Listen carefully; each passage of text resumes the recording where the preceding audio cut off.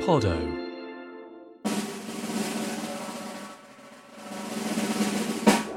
Welcome to A Pod Too Far, the place where Michael Caine is still in his first flush of youth. I'm Rob Hutton, and I'm trying to get to Berlin and get the boys back home. But if I want to do that, maybe I need to call on the services of a borderline psychopath. With me is Duncan Weldon. Very good. And we're watching Patton.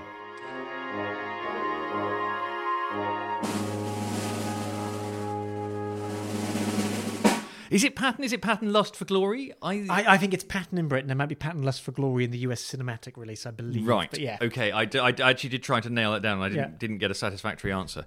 When I came to look at my notes from watching the film, just on one page I've scrawled, "He is nuts." This is the story of General George S. Patton. Yeah. It's a classic biopic picture. And, it's a kind they rarely make nowadays. Oh, and it takes him from sort of the tail end of Operation Torch, the capture of North Africa, to end of the war in Europe. End of the war. So that's what, 2.5 years, right? Yeah. Had you seen this before? I had seen this before. I'd seen this a couple of times before. The first time I'd seen it in good 10, 15 years. I'll tell you what, it's a good film. I hadn't realised it was Francis Coppola that wrote the screenplay. It's a well-scripted film. It's a well-directed film. It's a fantastically acted film. And it's a good story. Yes, I mean, I have to admit, I'd seen the opening speech before, but I had not seen the rest of it. And yes, I was actually, I watched it while sick on the sofa. And it's a perfect film to watch under the duvet. And it's also that decision that this is the story of Patton from sort of US involvement in North Africa in the war till the end of the war in Europe. You're missing out sort of the bulk of Patton's career, and he's just this everything you expect to be true about Patton as this sort of bullish fighting American general is true. Like, he takes part in the US expedition into Mexico in the 1910s. He's a cavalryman. He's a fencing champion. He designs the saber that US cavalry are holding. He's this sort of swashbuckling, fighting cavalryman. He then, transfers that to tanks later in the war. Yes, does he develop US sort of armor tactics? Yeah. Basically, sort of the first version. Yeah. So, we talked about how the Americans have a view of the war, which by the way, is the war in Europe that we see here is the American view of the war, which is basically North Africa, Sicily, D-Day. Well, it's not in D-Day. Battle of the Bulge. The end. The end. Yeah. I have a British version sort of the war, Norway, Dunkirk, North Dunkirk, El Alamein, Bridge Too Far. Yeah. Not clear what happens after Arnhem. Something happens, eventually the war ends. Something or other has happened. It's basically over. Yeah. And so Patton is kind of, obviously, you're sort of aware of Patton, but I didn't know a huge amount about him. Al Murray, sort of friend of the podcast, excellent book, has a chapter on Patton, which actually is basically just a dissection of this amazing speech at the opening of it, which... Yes, most of what I know about Patton, I learned from Al Murray after watching this and from watching this film. Yeah, they haven't made much up, have they? No, and your scrawled note of this guy is nuts, I think is fair. Actually, sort of the best thing, counterintuitive, that could have happened to George Patton happened to George Patton, which is that he died at the end of the war, very soon afterwards. Yes, so, had he not, he would have ended up as another sort of McCarthy, the US general in Asia, who ended up having to be sacked by Truman. Urging the use of nuclear weapons. Urging the use of nuclear weapons in Korea. I mean, this was a guy who, was sort of almost, laboratory built for this war in Europe, 43 to 45, and there was very little to do with him afterwards. And I think, I think they hint at some of this stuff, but he's clearly not got a massive problem with everything that the Nazis were doing, and quite, again. I mean, we when we talked about Dirty Dozen, we talked about the sort of the current American view of the greatest generation. Yeah. Patton sits uneasily. Eisenhower and Omar Bradley are much more sort of easy greatest generation generals. Patton's a bit like, maybe we should join the Nazis and just fight the Russians. So this film comes out in 1970. Yeah. Is this a Vietnam movie? That's an interesting one, in that it's... what's your argument for this one being a Vietnam movie? Well, I sort of think that a war movie made in America it can't be unaware of it. How is it not a Vietnam movie? I suppose would be my... Yes. Who are the people who are going to see this who are interested in the military who are not thinking about Southeast Asia. And is this when we bring up Richard Nixon and this film? And Richard Nixon definitely he loves this film, doesn't he? How much does Richard Nixon love this film? Richard Nixon loves this film so much that he keeps showing it in the White House in a private cinema. He makes Henry Kissinger watch it twice, and Henry Kissinger once manages to get out and makes, I've got a National Security Council meeting tomorrow, and you've already made me watch this film if you want. Richard Nixon loves this film so much that when he goes to China, Zhou Enlai watches the film before he arrives to better understand Richard Nixon. That's quite a lot, isn't it? I would say that Richard Nixon loves this film so much that he watches it and then invades Cambodia.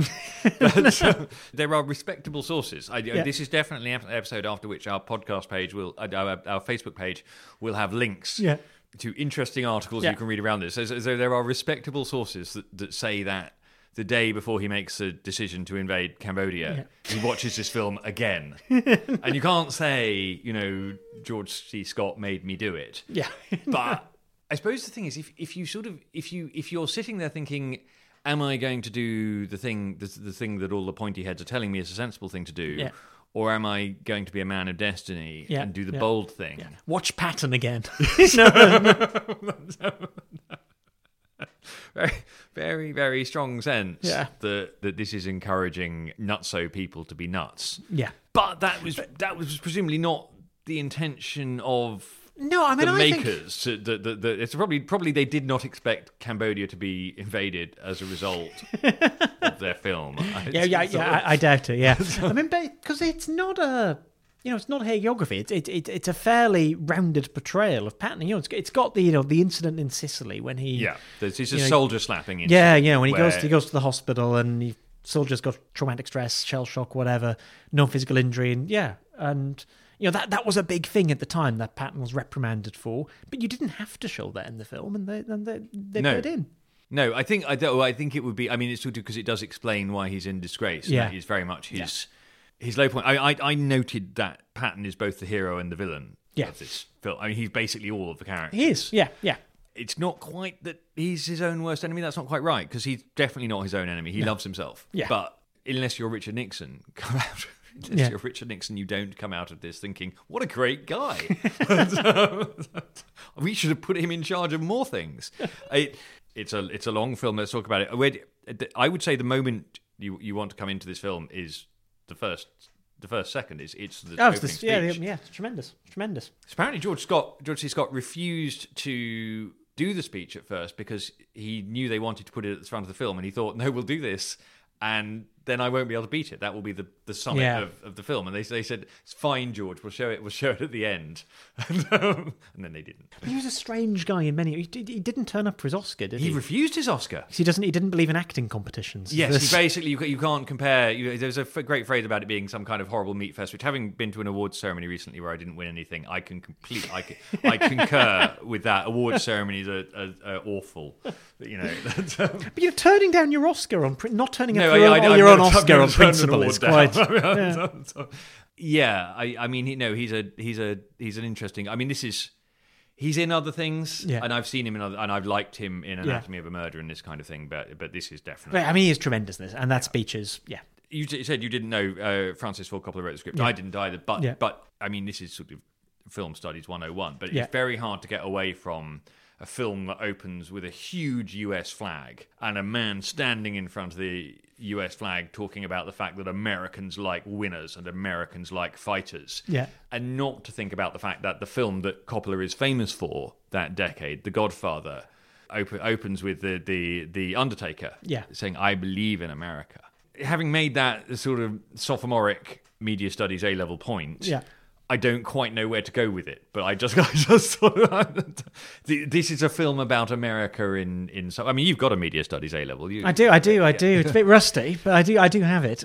I can see why Richard Nixon liked this film so much. Put it that way. What is this film? This film is a story of America in the Second World War, a Second World War that was very much won by America, and the Brits are just annoying and cause problems.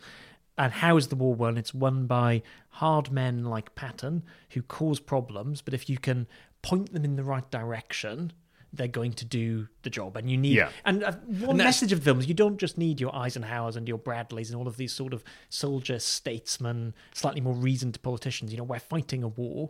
We need people like... You need a man who is going to stand on top of a truck and shoot at a Messerschmitt with his pistol. Yes, that's what you need. That's what you need. That's sort of... You need a lunatic. Yeah.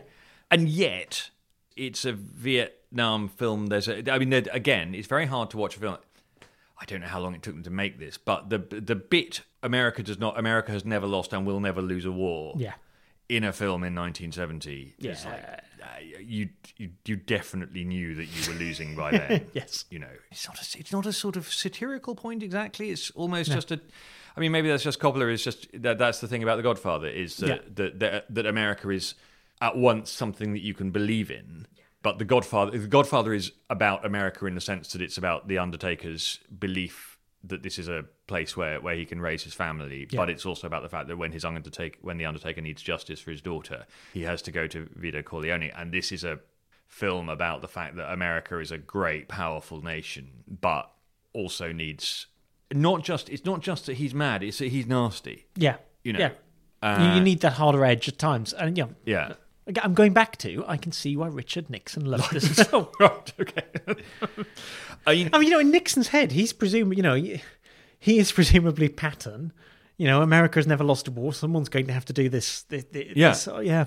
I mean, we can't go through all of the great scenes, but the first battle scene. Oh, yes, that is the moment where you're like, oh, right, okay, so you've had a budget. Yeah. And you've got hold of some kit. Yeah. I think actually certainly of the war films we've watched so far, this is the first one where I felt. Obviously, there's a couple where they get destroyers. Yeah. So the Battle of the River Plate, they got destroyers. Fair enough.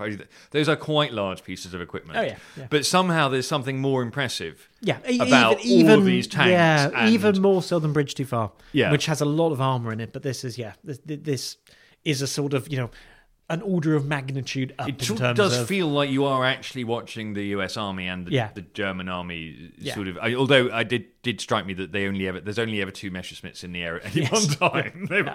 It's slightly like Dan Busters. They've got 2. Yeah. So, I mean, I would also want to be called in for any scene with bagpipes and marching. Of course. I just don't know. I don't know why people don't like those things. I'll add that to the list along with riveting. So after he's disgraced after Sicily and the soldier slapping, and then he's called back because again, they've got stuck having landed in France, and you need your lunatic back. And the battlefield aftermath scene where he stands there, sort of looking at these dead and dying boys, and just the most amazing quote. I love it. God help me, I do love it so. I love it more than my life. Yes. Again, that's proper. Would you like to sit and talk to someone, George? Have you sought help? But it's good. It's a good scene. I think maybe there was a child in the room for that, because they were sort of asking, and I think I said, look, if you're going to be a general, you definitely have to look out at these. You have to look out at these guys and give them this completely false speech that tells that you're all going to be fine. Yeah. And B, you have got to be content in yourself with they're not going to be fine. Yeah, there's consequences of decisions you make, Yeah. And there's not. Yeah. And he was good at this. That's it. And then the March on Bastogne. Yeah. All of that is just great. Yeah. So great fun fact about this is this film is filmed in Spain. They realise that it snowed somewhere. So the entire sort of quick lads dash I off. don't know if that was the plan. I don't think they were basically just waiting, but the entire crew will have to dash off so they can march through the snow to film the Battle of the Bulge. Back to the shooting script. Yeah. Obviously it does. It must snow in Spain. I was. Are there any women in this film? There are actually loads of women, but they're all in one scene. There's the women of Knutsford. Oh, yes. Okay. There's one scene where, and the only credited woman is a Knutsford woman, it says. Yes, it does say Knutsford woman. This is not a date movie. No. I think. I mean, if anyone is listening and thinking unless about you're this going as a on a date movie, with Richard Nixon. Unless you're going on a date with this. This is not. If any women are listening to this and a man suggests that you go on a date to this film, run. That's all I'm going to say. Did you? I mean, I haven't even attempted to do a body count. Oh, we're into the thousands. How many people died in America's World War II? Yeah. I mean, it's going to be a big number. Yeah, it's going to be a big number. The weird thing, sort of stepping back, is the film's called Patton. I mean, it does what it says on the tin, doesn't it? I mean, he's essentially the only real character in the film. Omar Bradley is interesting. Is this sort of underling then superior, but sort of almost off stage? I feel as a presence. Well, I disagree because I feel like he's slightly the moral heart. Okay, in the sense that you have to have somebody. Yeah. There's this idea in comedy called sort of straight line, wavy line, where basically comedy works because you have two people interacting and you have to have, as it were, one person, and it can switch in comedy, but you have to have one person who is behaving rationally and one person who is not behaving rationally, and that's how you get your comedy. There's a dramatic version of this, which is if you're going to have George Scott as a lunatic, you've got to have someone standing nearby saying, "Is that really such a good idea?" But apparently, I mean, so this may be the least accurate bit about it. Apparently, Bradley and Patton more or less hated each other. Is that? Yeah, I don't think they got along. Although, nicely, Bradley makes quite a lot of money out of the Patton movie because he's a consultant on it, and it's partly based on his book. So this is, when you and I have fallen out completely, and you have then died, and they're making Weldon Lust for Glory, I'm going to cash in. Yeah. That's all I'm going to say. I struggled with a best death. I mean, there's various sort of junior officers. Yeah, but it's not. It's not that there isn't any combat in this film. Yes.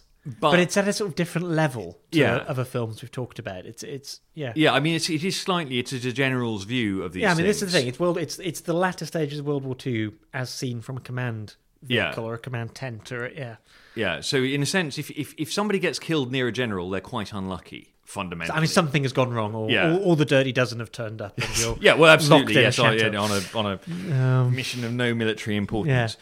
Yeah. Did memes slapping a soldier? Yeah, well, that's what it's going to go with. I quite like Patton directing traffic. That was all quite jolly, actually. Given that this is basically a film with one character, I'm struggling again with the stiffest upper lip award because I don't think that Patton has a stiff upper lip. No, this isn't stiff upper lip. This isn't like it's a massive toddler. Yeah, it's a directed temper tantrum. That's Patton's wall, and as long as you can point that temper tantrum in the right direction, it's all fine. Yeah. And it's when the toddler gets angry with his own wounded soldiers that you have problems. Yes, I mean, so there was this whole thing with post-traumatic stress, and we have talked. I mean, when we were talking about the Dirty Dozen, we talked about the fact that Lee Marvin had seen some pretty horrible things and is then drinking heroin 20 years later. America, I'm sure Britain, and all these countries basically fail to understand combat stress. Yeah. Although we're better in the Second World War than the First. Yes, but actually still in the Second World War, still failing to understand it, in the sense that you've got a general who fundamentally believes that there's nothing wrong with these guys. Yeah. I mean that's sort of I did all of these guys then go home in 1945, 1946, and and with all of this unprocessed trauma, and I think that's a great. If anyone knows of a good book about the sort of the psychological effect of all these men having been away from home, doing really horrible, unpleasant things, and then coming home and never talking about it. I'm really curious about it, and so do write in or tweet us or go to our Facebook page. Addresses at the end of the show. Nastiest Nazi. I mean, there are Nazis in this, though not in the Italian cut. In the Italian cut, all scenes with the Germans are just cut. What? I read this on the internet. I don't know. I don't know if it's true, but it's just like it's sort of. I mean, you do need the scenes with the Germans, but so apparently the Italian cut is about 20 or 30 minutes shorter. Fantastic. It sort of works without it. Yeah, I can imagine it working. Yeah, and they're not crucial to the. Maybe the Italian. Maybe I don't know. There's some Italian thing going on there. But it's one of those films really Did this film do well outside the States, though? I know it was a huge hit. It did very well in the States. Yeah, huge hit in the States, which is obviously the market that matters. But it's not a staple in this country. I mean, when this is screened in this country, it's generally screened at midnight. This is why I haven't watched it, is because I will sort of turn on the TV late at night, and there's some amazing George C. Scott speech, and then I'll think, if I want to watch the rest of this, I will still be awake at 2 a.m. Yes. Yes. I'm going to bed. The Lady Penelope Award, let's do that for the gratuitous Britain in an American film. You can't really complain about gratuitous Americans in a film about Americans, but I mean, there's Monty. Yeah, who's just portrayed as some sort of buffoon who's messing up Sicily, messing up France, messing up by pulling away resources for Arnhem. Interfering on Monty. Yeah. And then Freddie de Guingand, who is Monty's sort of presence on Earth, who is, it's a blink and you'll miss it moment if you're not writing a lot about Freddie de Guingand at the moment, which I am, a moment where he pops up to explain that the British can't possibly go and rescue the 101st Airborne at Bastogne until, month after next or something. And I've no idea whether that's true or not. Yeah. But, this gets really contentious because our view of the war, as we always say, shaped by movies, ends at Arnhem. Yeah. The American view of the war has this big Battle of the Bulge winter thing in. There are quite a few British troops involved in the Battle of the Bulge. They come down towards the end, and there's lots and lots of British troops fighting, and there's the Monty press conference. So Monty, at the end of it, Monty does a press conference in which he basically claims to have saved all of these US airborne. And that does sound like the sort of thing that Monty would have done. and both Bradley and Patton just go nuts. So it's one of these sort of inter-allied spats towards the end. There are actually some nice lines about the Monty Patton rivalry, because Monty is obviously offered up as the British version of Patton, and I now can't remember what the line is, but there's something like where Patton says, I sort of know I'm a lunatic, and he doesn't know he's I know I'm doing this for show. He doesn't know that. Yeah. Although you sort of think, do you though? George, do you? I mean, what both Monty and Patton seem to have understood is that soldiers needed to believe in their generals. Yeah, and they both spend a lot of time working on their image. With Monty, it's the tankers' beret, and with Patton, it's the spats and the cavalryman's spats. And they've both got this, very distinctive look and style, and But I mean, it's so before, as it were, Patton's got to North Africa. Monty pitches up in Egypt in the middle of 1942 with the 8th Army, who are a bit on their uppers and who are a bit daunted by Rommel. And he decides now. He says afterwards, I was sort of doing this. I did enjoy it, but I was really doing this because the men needed it. A certain extent to which you sense that Monty really did enjoy it, but that he thought they've got Rommel, the enemy's got Rommel. Our guys need to believe they've got someone too, and so I will be that person. Yeah, it's a version of the do we need a psychopath? It's do we need a massively vain martinet? Because of course Arnhem is partly a function of Monty's vanity. There's an awful lot of that in this as well. There's sort of in the race across Sicily. Yeah, and there's a moment where Patton says, "Look, I know you're angry with me for throwing all of these men, into the meat grinder in order to get there. But if we'd gone slower, more of them would have died. Maybe not. Yeah. I mean, there is some truth in that, but it's tricky, isn't it? It's tricky. This is one in which, as opposed to we started with the Nazi question, the sort of all of the villains in this are on the Allied side. Yeah. As far as Patton's concerned, Monty is the enemy. Monty's the real enemy, yes. Yeah.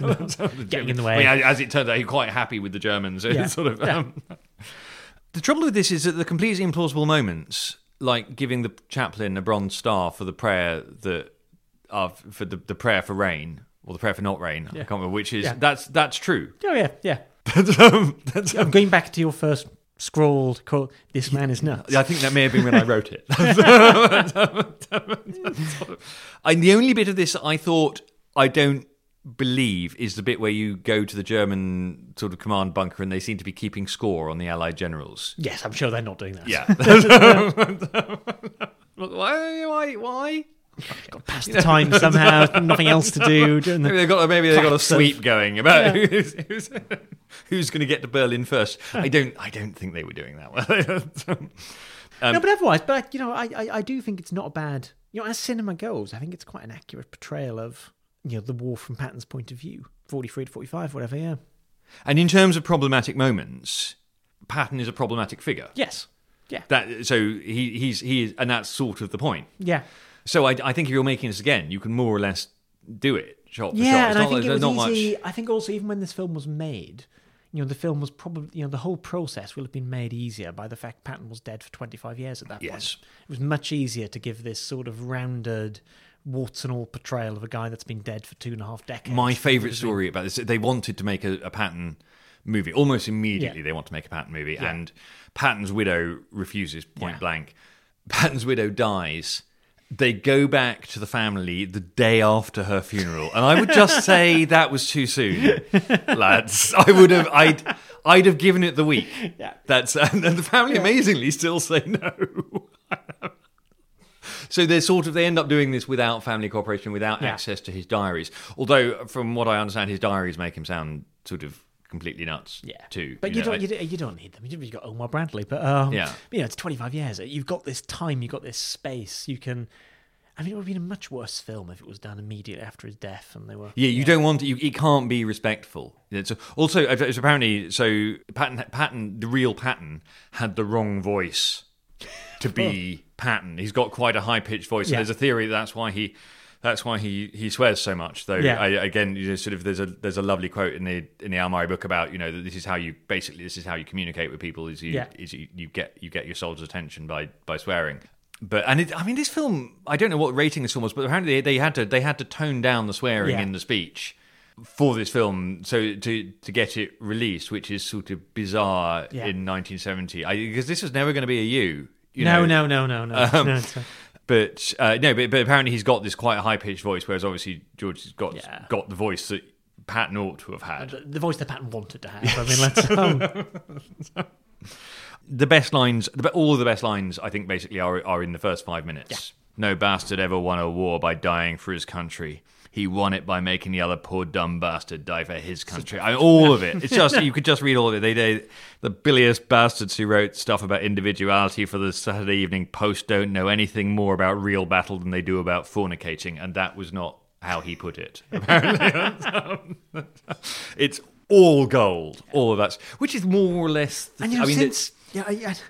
now can't think of that opening speech about imagining Richard Nixon watching it and loving every moment. Yeah. I mean, is this the operation that changed the course of World War II? Well, this is the course of World War II. Yeah, this is the course of World War II. I think of all of the films we've spoken about, this one's got the best claim to it. And that, it's that grand sweep of the war in the West. And yes, it overplays the American role, American contribution compared to Britain and the other allies, and yes, it overplays Patton within that, but it's not a bad retelling of the second half of the war in Europe at all. Yes, actually, if you're British and you want the American version of the war, it's a really good primer. Yeah. Yes, the only thing it's missing is D-Day, which upset him, but worth dying for. I think it's a great film. I do. Yeah. I think the acting is phenomenal. Even though he turned down the Oscar, it was well deserved. The script is really good. The direction's fantastic. It's maybe a little bit too long. It does have an intermission. Did you stream it? Does the streaming have an intermission? No, they've cut the intermission from my stream. The DVD has a moment where it just says intermission. Oh, amazing. So I paused it and went and got something. As the director intended. I think it's the first time I'd seen it in a long time, and I think it's a genuinely really good film. Yes, I think that was definitely the first time that I had watched it from beginning to end in one sitting with an intermission, and I absolutely loved it. Ladies and gentlemen, Patton. That was A Pod Too Far with me, Robert Hutton, and Duncan Weldon. Thanks for listening. Please subscribe, and if you liked it, rate and review us. You can drop us a line at podtoofar@gmail.com or on Twitter @podtoofar. If you want to watch along with us, next week, The Man Who Never Was.